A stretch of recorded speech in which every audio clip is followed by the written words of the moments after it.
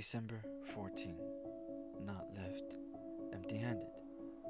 In the days of Jesus' ministry, many heard his teachings and became astounded of them. Therefore they followed him wherever he traveled, even if it meant going to scarce places.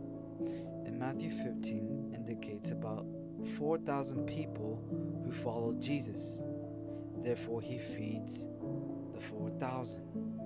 For Jesus said to his disciples, I have compassion on the crowd because they have been with me now 3 days and have nothing to eat, and I am unwilling to send them away hungry, lest they faint.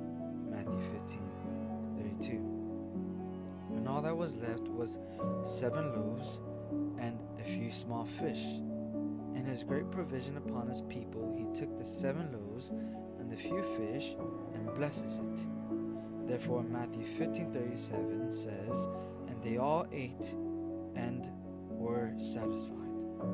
And they took up 7 baskets full of broken pieces left over. As they were left with 7 full baskets indicates the fullness of God's provision for his people, which also means to be complete in God. Therefore, he was unwilling to send them away empty-handed, lest they faint. Let us not worry about the things we need, for God in his providence is unwilling to leave his people empty-handed, for his provision abides with those whom he loves. For he is Jehovah Jireh, which means the Lord will provide. For Jesus said, so don't worry about things, saying, what will we eat? What will we drink? What will we wear? These things dominate the thoughts of the unbelievers, but your heavenly Father already knows all your needs. Matthew 6:31-32.